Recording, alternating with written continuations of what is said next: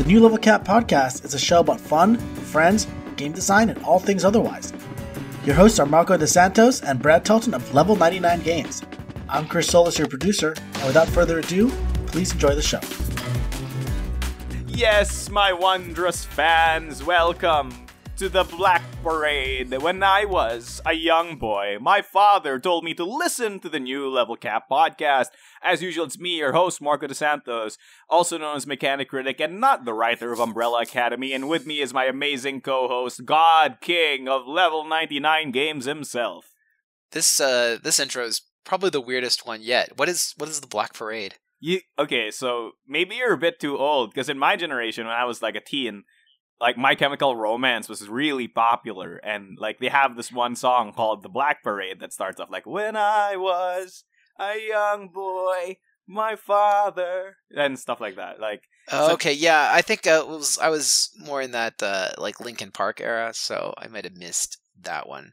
I see. But don't worry about it. It's just like, it's like the emo anthem. People call it the emo yeah, anthem. that was Millennium, or not that, Linkin Park was the emo anthem for my era, which is right around the Millennium 2000s.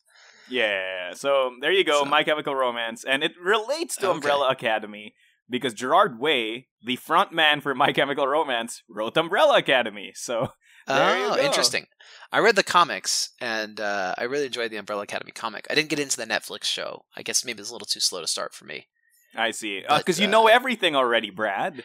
Yeah, I also already know the plot, and it's very much a show that's about the twist, right?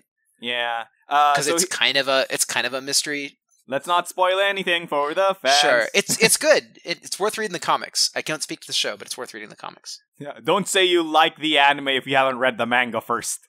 Sure, that works. That works. Well, welcome everybody. It's good to be back for another Level Cap podcast. I am Brad Talton, with me, Marco DeSantos, and we are here today to talk about replayability in games. Woohoo! Unlike TV shows, which have no replayability, if you really think about it. Except Bandersnatch. I guess, because Bandersnatch is a choose-your-own-adventure book, so I guess that makes sense. Yeah, okay. Yeah. But anyway, this is a topic that's very near and dear to our hearts at Level 99 Games. We spend a lot of time thinking about replayability and how we're going to keep our games fresh and replayable for multiple runs. Yep. So yeah.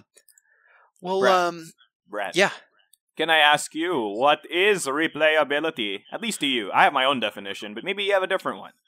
Okay, so to me, I feel like the game really exists in the space between learning the game and mastering the game. And so the journey that we take to get from learning to mastery is the game experience. Now, as the game setups change, as we kind of understand the systems below the gameplay and learn sort of the underlying rules of this universe, that's where we really experience fully the gameplay. It's when you are learning something new when you play a game. To me, that's what replayability is. If I play a game and I don't learn anything new, then I'm ready to put it away. It's not like the replayability is lost. And so if the game setup generates a situation where I have to learn something new or try something new or experiment, then to me, that's the replayability. That sounds really interesting. Yeah, so in games like BattleCon or maybe chess, right? There's a difference between knowing how to play chess and being actually good at chess, or being good at BattleCon and learning BattleCon to begin with. So like when I play a game of BattleCon, I'm probably playing a match that I personally have either never played before or have only played once or twice. And so to really so I have to learn that match as I'm playing. I have to discover the weaknesses and strengths of each fighter's kit and play through that. So there are a lot of different setups to the game, and each of those setups requires its own mastery. So we would say that's kind of on the extreme end of replayability, because it gives you a lot of ways to pursue mastery of the game over multiple games. Ooh, I think I like that definition. I think my definition kind of fits yours a little bit, but is less technical. It's more on a feel side, you know? Mm-hmm. Essentially, replayability is like, basically, how many times can I play this game while being entertained and being engaged? Because I think the ultimate point here is that even if you have technically limitless replayability by changing setups or changing the character you're playing, if you have 20 characters, but they all basically play the same, or they all are the same except for one stat difference in one number or whatever, then it's not really replayable anymore. You cease to engage, right? Yeah, like playing all the different characters in Mario Kart doesn't really make for a truly unique experience each time. But playing all the characters in Smash Brothers is a pretty unique experience, except for a couple of the Echo Fighters, right? Yeah, But and even then, sometimes the Echo Fighters play differently from the other fighter. they have a different adventure mode, at least. Yeah, Or they have a different classic adventure. mode.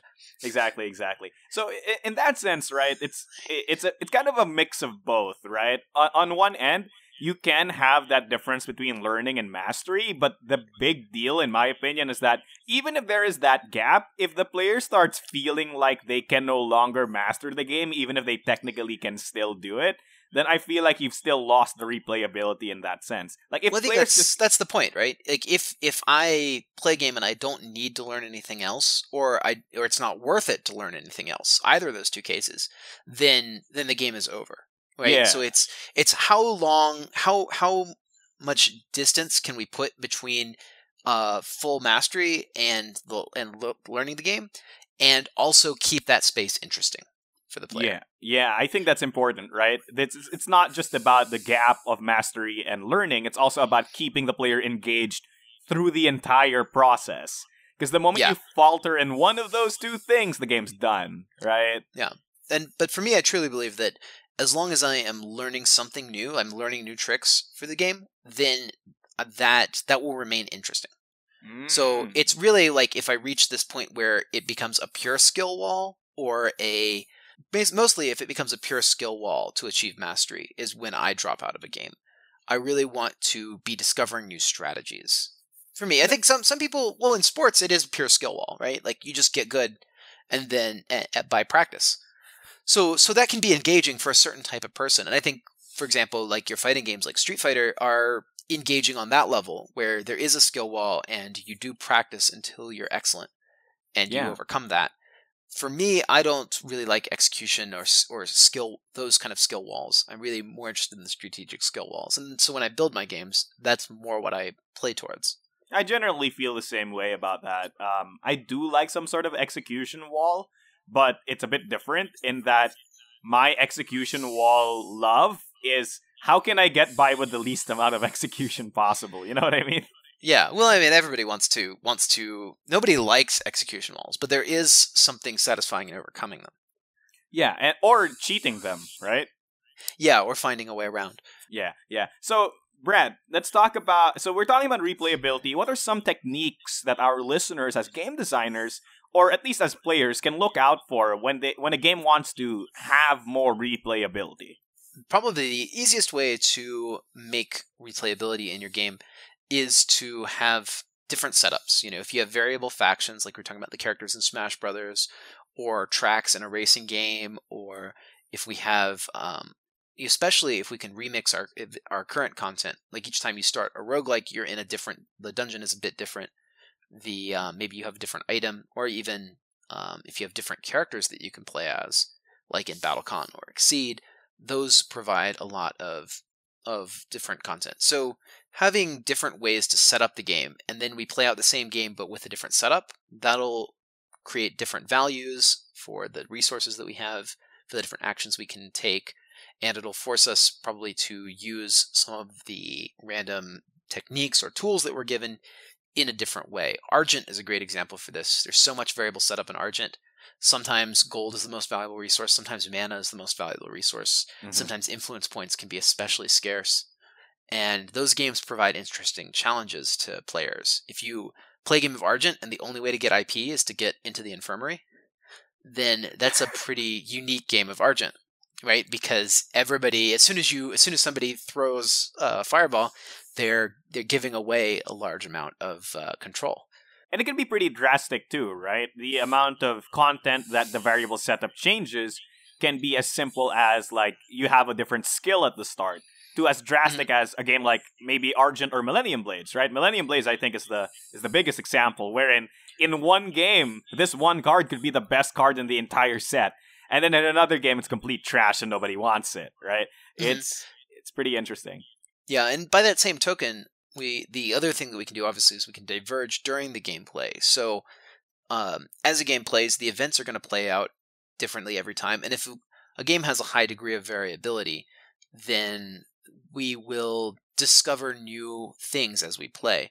So, you take a game like Dominion, there's a lot of variable setups, but the game doesn't change. Once the game starts, you can pretty accurately predict what the top strategies are going to be. But on the other hand, like Millennium Blades, we can build a setup, but we have really no idea what our strategy is going to be until we start drawing cards, and then we see what we actually have to work with in this particular setup. Mm-hmm. Yeah. So the game can diverge quite a bit during play, even if you're using the same setup in a game like Millennium Blades with high variability. Yeah, you don't take away control from a player, but you do inject a lot of variety into the potential for the gameplay. So you force players to adapt. Yeah, I think that's one deal that you have to do that changes variability in play or like differences during play, is that even if the starting setup is the same, certain things have to change within play that make you change your strategy. If you can take the same course of actions 100% of the time and replicate your results 100% of the time, then most likely you do not have differences during play.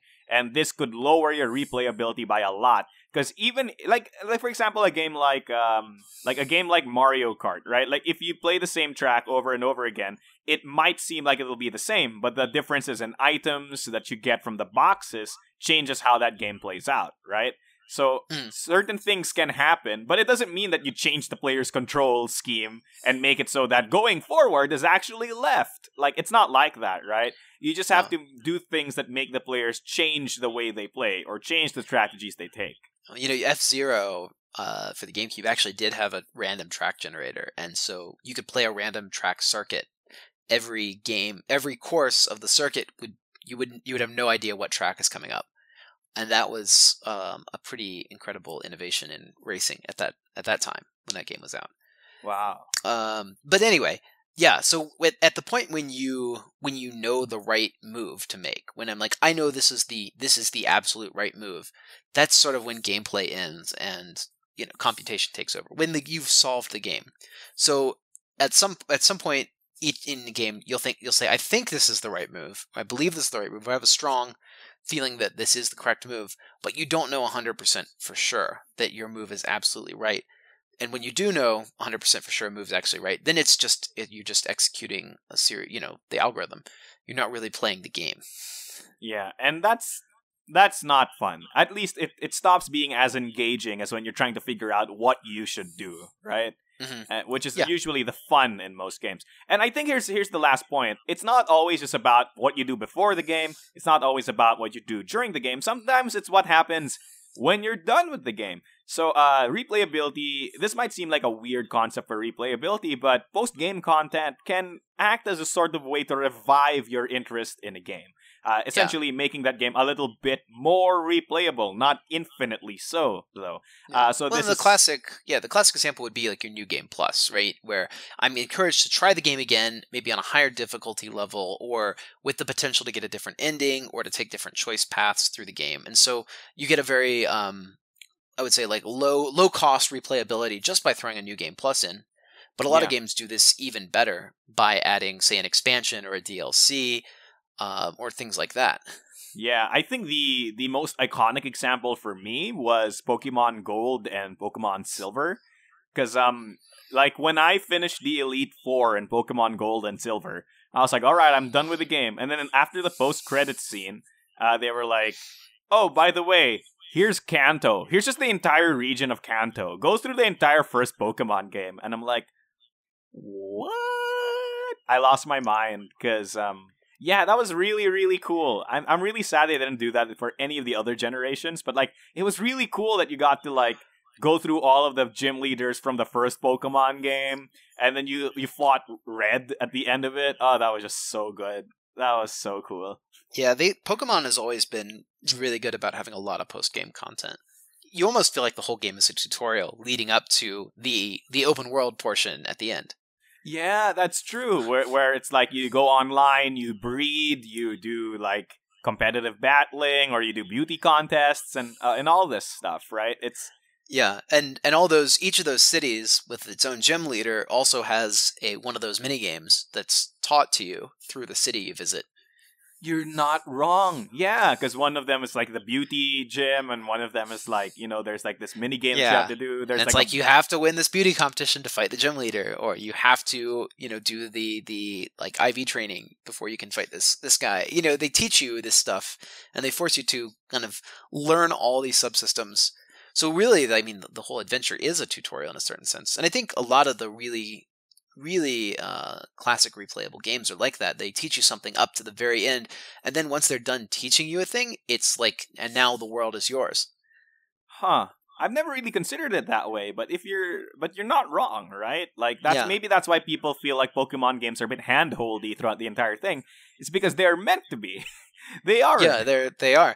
I had a really good experience playing Atelier Firis, one of the Atelier series games that I'm going through, and you go on this whole adventure across the world, and it takes like a year of in-game time. So you're literally like adventuring for a whole year to get to go on this long odyssey, and then you get to the town, you pass the alchemy licensing exam, and then the game starts. But I'm already like 30 hours in at this point. But it's like, because like I finished the whole game, I built all these great bombs, I beat the final boss and everything, and then they're like, oh, and now you can go out and explore, and there's all these monsters that are way harder than anything that I thought was like the final boss that I thought was the final boss. There's tons of plot lines that are open world type plot lines where you have to go around and explore places that you didn't explore on your first trip through the world. They finally give you all the convenient alchemy features, like there's a duplication service. And I got through the whole game, and I was like, where's the duplication service? This is something that's pretty standard in these games. And they don't give it to you until you pass the alchemy exam. But that's like 30 hours in, so you have to do a lot of synthesis and really master the system before they give you the convenient feature that lets you get out of doing a lot of synthesis. Huh. That's really interesting. So you feel how many more hours do you have to play of Atelier Firis? I don't know. Like I'm just going through the plots as they come up. But it's the final villain from the previous game just showed up, so I imagine that's where the end game is going, if I follow that thread. I see. Okay, so time to beat the big final boss. And Brad, it's time to beat this first segment. We're going to go to the short break, and we're going to talk more about the pitfalls and the advantages of adding replayability to your game, if there are even pitfalls or advantages. So Brad, take us to the break. All right, cool. Let's go to the break. Visit Level 99 Games at PAX East. We'll be featuring Street Fighter Exceed at the show. Come to Tabletop Booth 11 to learn how to play and leave with a free Ryu vs. Ken demo deck. See you there. Cool. So, Marco, one of the things that's infinitely replayable is the format of this show, because now that we're back from the break, we are going to replay our usual what's the word I'm looking for? MO, as it were, and talk about the advantages and pitfalls of replayability. Ooh, Brad, really? But don't forget that during play, there's a difference, because our topics are different every time. The variable setup is that we have different topics. So it's fine. And that Marco will come up with a brand new genre of intro to reskin this game with. You know what? One of these days I'm going to make, like, those CD noir intros. It'll be so good. We need Level Cap podcast in space, is what we need. All right. In space. Replayability. The final frontier. Brad, yeah. What are some advantages of replayability? Obviously, the core one is that players will play your game longer. And this allows you to maximize content by repeating content. And it sounds kind of, I guess, dirty to say repeating content. But when you have something like let's say a card or a monster or a dungeon that required a lot of time to build, players are not often going to get the full experience going through this once, right? Like you fight one zombie and then no more zombies show up. Well, that's not a very good zombie game. And we don't want to design every zombie in the game individually. So we're going to have players refight these enemies a couple of times. And so because we're going to have to reuse the content a couple of times, we can make the content more than players are going to see on one run, or in one battle, or in one use of the weapon, or whatever, so that they get to really discover play. And this is where we get into kind of the, I guess, self-driven, discovery-driven type of gameplay, where you think you know, you feel like you know everything, but you play again and you discover something new, and that makes you want to play again after this. Yes, that's Right? like the experience that I love the most when playing some of your games, like BattleCon and Exceed. It's like when you figure out those weird strategies that nobody else thought of, and you're like, hey, but this is a really good strategy. Like in BattleCon, when you dash or dodge into someone's attack instead of dodging over them, and people are like, what the hell are you doing? And I'm like, this is the correct play. You just don't see it yet, right? Like that's the moment where it's like, oh, that's so good. That's the moment I crave. Yeah. With that, when people are enjoying content, achieving mastery, and you are discovering as you play, you really do feel like you're getting more out of the game. You're squeezing this game. You're getting more value out of it, a lot more value. A game with good replayability could live for hundreds of hours, and whereas a game that you can only play once might only have just a few hours of gameplay, or even be like almost a movie in some senses. Yeah, you're not wrong, right? Some games do kind of play out that way, which is why I kind of hate games like walking sims. There's merits to it. It's a different kind of play. Like I played Amnesia, and I loved Amnesia, and I played the second one. I loved the second one too. And they're an experience, right? And I can always go back to that experience. I don't need to play it again. I'm not worried that I missed anything or that there are secrets that are going to show up later. Yeah. You know, like I played Gone Home, and it's like, I don't need to play Gone Home again. There's only one story there. Gone Home Part 2, Electric Boogaloo. It's a good experience. It's a good experience. But if we are pursuing mastery, one playthrough should not be enough. You can't master Minecraft, right? Yeah. And that's true. And people pour, an unlimited number of hours into a game like that. Yeah. So if you're truly trying to create something that is, that encourages players to seek mastery, replayability is a must. Yeah, that's definitely true. And I think like that's something we take for granted sometimes, that we think replayability is just adding more stuff in, but really it's more about making smart use of the stuff that's already in there, Like characters in BattleCon or characters in Exceed, like to make them more replayable isn't to just like give them more cards, it's to do our best with the 30 cards that they currently have and figuring out how those 30 cards work with each other, you know what I mean? So at the end of the day, it's like, smart use of the resources you have, and replayability can really like be a force multiplier, right? Or a work multiplier. Yeah, you're leveraging the amount of content you create to get a greater output of player engagement than the work that you put in. Right? Yeah. I put in a little bit more work and I managed to create a much larger experience. And I think that's the goal of replayability in a lot of cases, is to make the game feel endless, or to make the game feel like it's much larger, or to make players feel like they can get much more out of it by playing that next game. Like, I discovered something in this game, let me play one more time and I'll discover something even more interesting in the next game. And it's especially good if the game's multiplayable, like a roguelike or like a competitive game. Yeah, and for our games specifically, a lot of people tend to point towards the fact that they feel that level 99 games are, they're always worth way more bang for your buck. You know what I mean?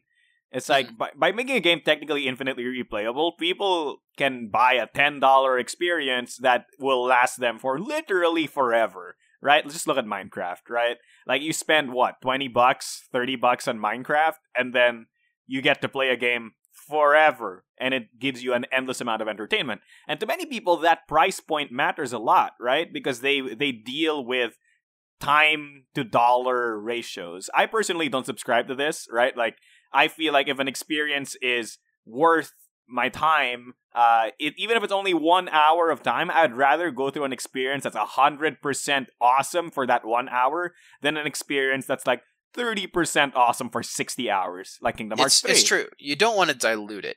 You don't want to, and I think that is a good segue into the pitfalls of replayability, because it's very easy to dilute your content in the pursuit of replayability, but you really don't want to do that. You want to leverage your content. So I'm taking what I've already known and I'm building more into it. so that you can discover more. So you have a concrete experience, a good concrete experience, and then I'm putting in paths or opportunities or alternatives that will also provide a different experience that's similar yet different. I can branch that path and create something unique. So I'm not cutting my one path into 3 or 4 different paths. I'm really building 3 or 4 different paths off of my one. Can I give an example? Yeah, go ahead. All right, so I think we're going to mention both forbidden games in this one example. So you're already one down. So forgive me, Brad, for I have sinned. So Dark Souls does this really well, right? They have the typical jobber skeleton enemies that are littered throughout the entire game. But Dark Souls does so much with just the 3 skeleton enemy types, right? There's 3 of them. There's the spear guy, the sword guy, and the bow guy, right? And the way they've constructed it is so amazing because you can have the same spear guy in multiple areas in Dark Souls, but because of the environment that they put the spear guy in, the challenge becomes severely different. Because fighting the spear guy on an open, flat area is way different than fighting spear guy on a narrow bridge where you can fall on either side, right? But that's still the same spear guy. Well, but not necessarily. Like, that spear guy has actually about 7 moves, and each instance of him knows about 3 or 4 of those moves. That's fair. So they you kind of learn the spear movements in such a game, but each instance of the spear knight is going to be different. And then you get to the big castle at the end, and you have the heavily armored spear knight, and he knows all 7 of the moves, and he has excellent response time with raising his shield, and the fight is suddenly much harder, and you have to actually put what you learned into practice.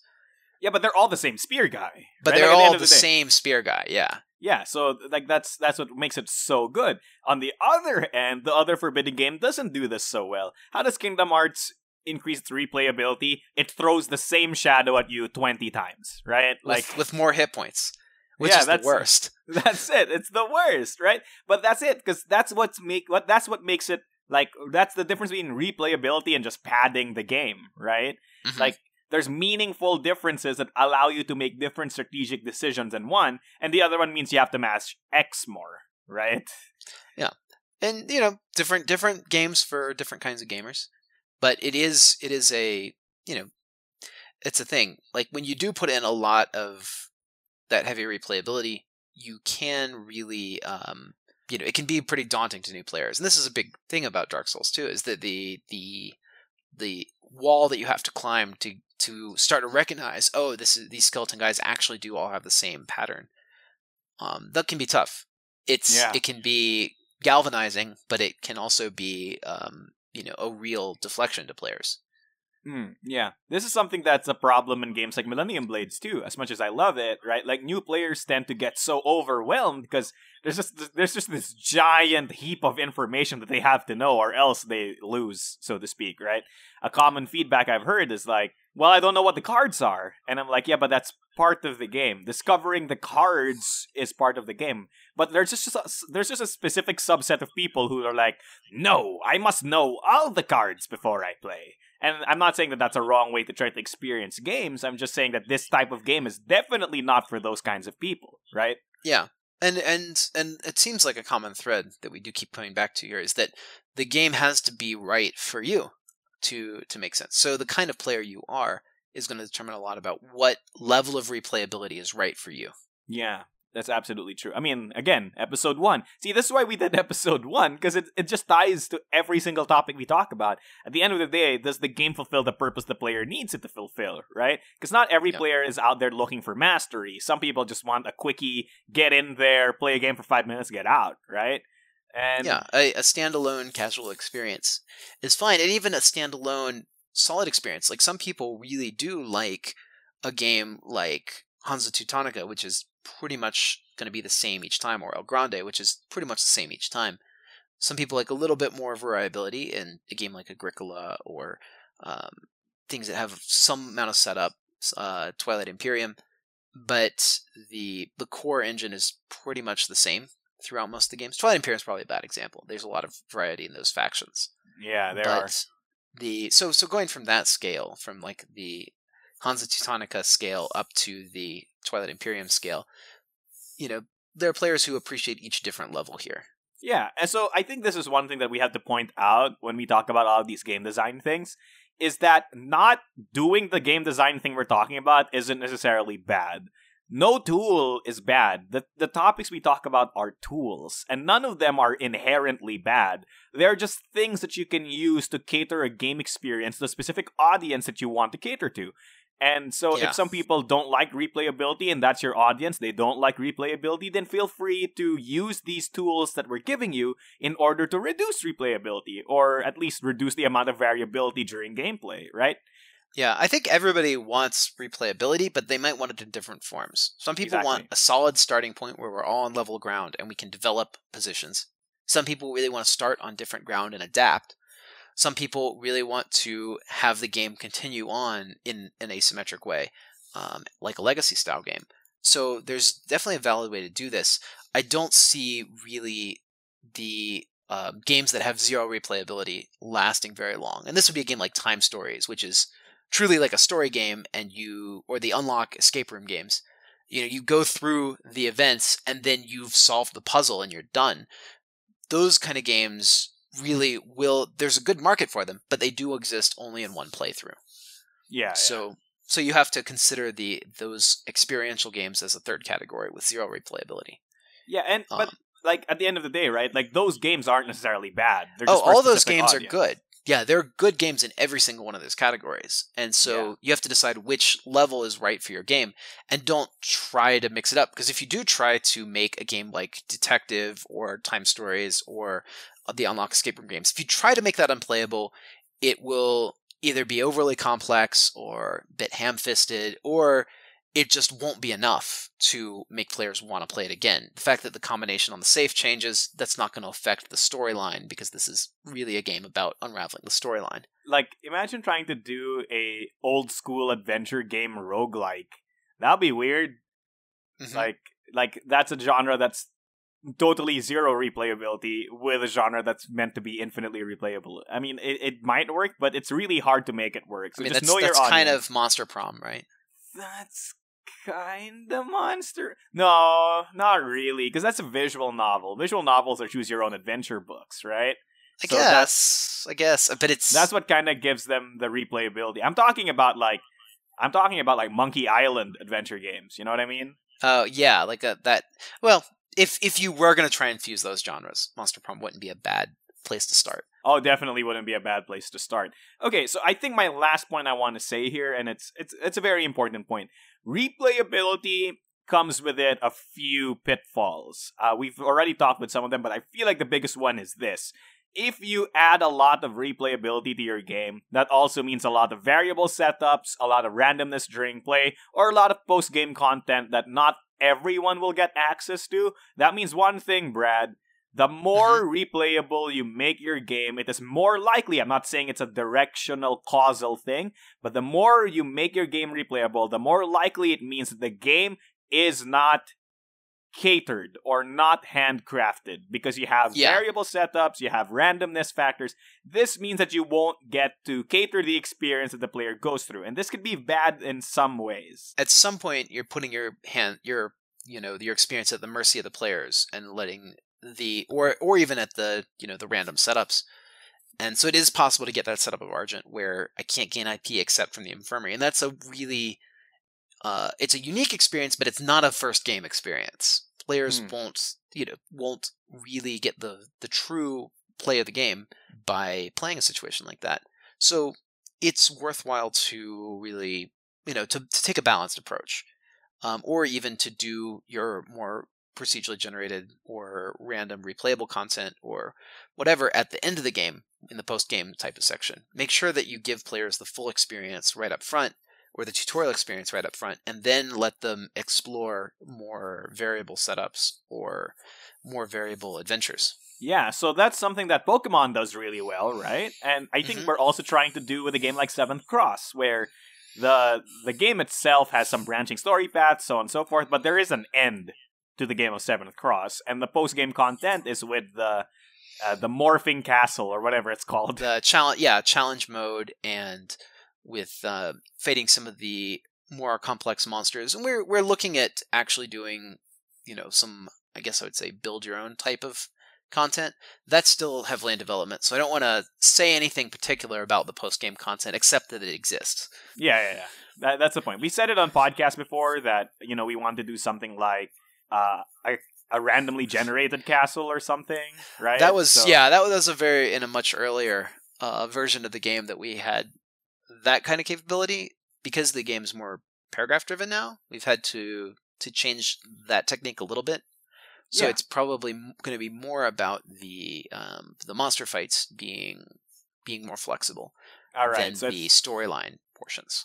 I see. So it's like how do you call this? It's like fighting the Emerald Weapon in Final Fantasy or whatever, right? Yeah, but the castles, we have worked to make the castles a lot more replayable. So each castle you can speed run through. You can take a more complex path. There are multiple different endings. There are paths you can take that will cause some characters to turn on you. There are paths you can take that could cause different characters to turn on you. The main villain of a story might be different depending on which path you take. So there's reason to actually play the campaigns over again, and that's where we've tried to put the replayability in that game, at least as far as the storyline goes. So the branching paths. Yeah, into the branching paths, and it's really more of an open world type of game than a branching path game. Oh, I'm so excited for this game. But Brad, you know what else I'm excited for? What's that? Not having to endlessly replay this podcast, because we need to end this podcast. Because as much as it's replayable, it's only replayable for 40-minute chunks. All right, well, let's call this one. And Marco, it's been great. I'm your host, Brad Telton. With me, Marco DeSantos, also known as the Mechanic Critic. And together we are the Level Cap Podcast. Oh, Henshin! Or something. I don't know. Are we a Sentai team? I guess so, yes. We both turn into a podcast. It's kind of like Wonder Twins. I see. So Wonder Twin powers activate, form of a podcast, right? Yeah, pretty much. Yeah. Okay, pretty much. All right, thank you so much for listening to this episode of the New Level Cap Podcast. Please, if you liked anything about this episode, share it with a friend. If you hated it, share it with an enemy. And if you have anything you want to talk about, game design or otherwise, tell us in the comment section down below, and we'll answer you as soon as we can. So, without much else to say, thank you, World of Indians. Thank you, and good night. The New Level Cap Podcast is produced by Level 99 Games. Join us next Wednesday for more design talk and shenanigans. Thank you for listening.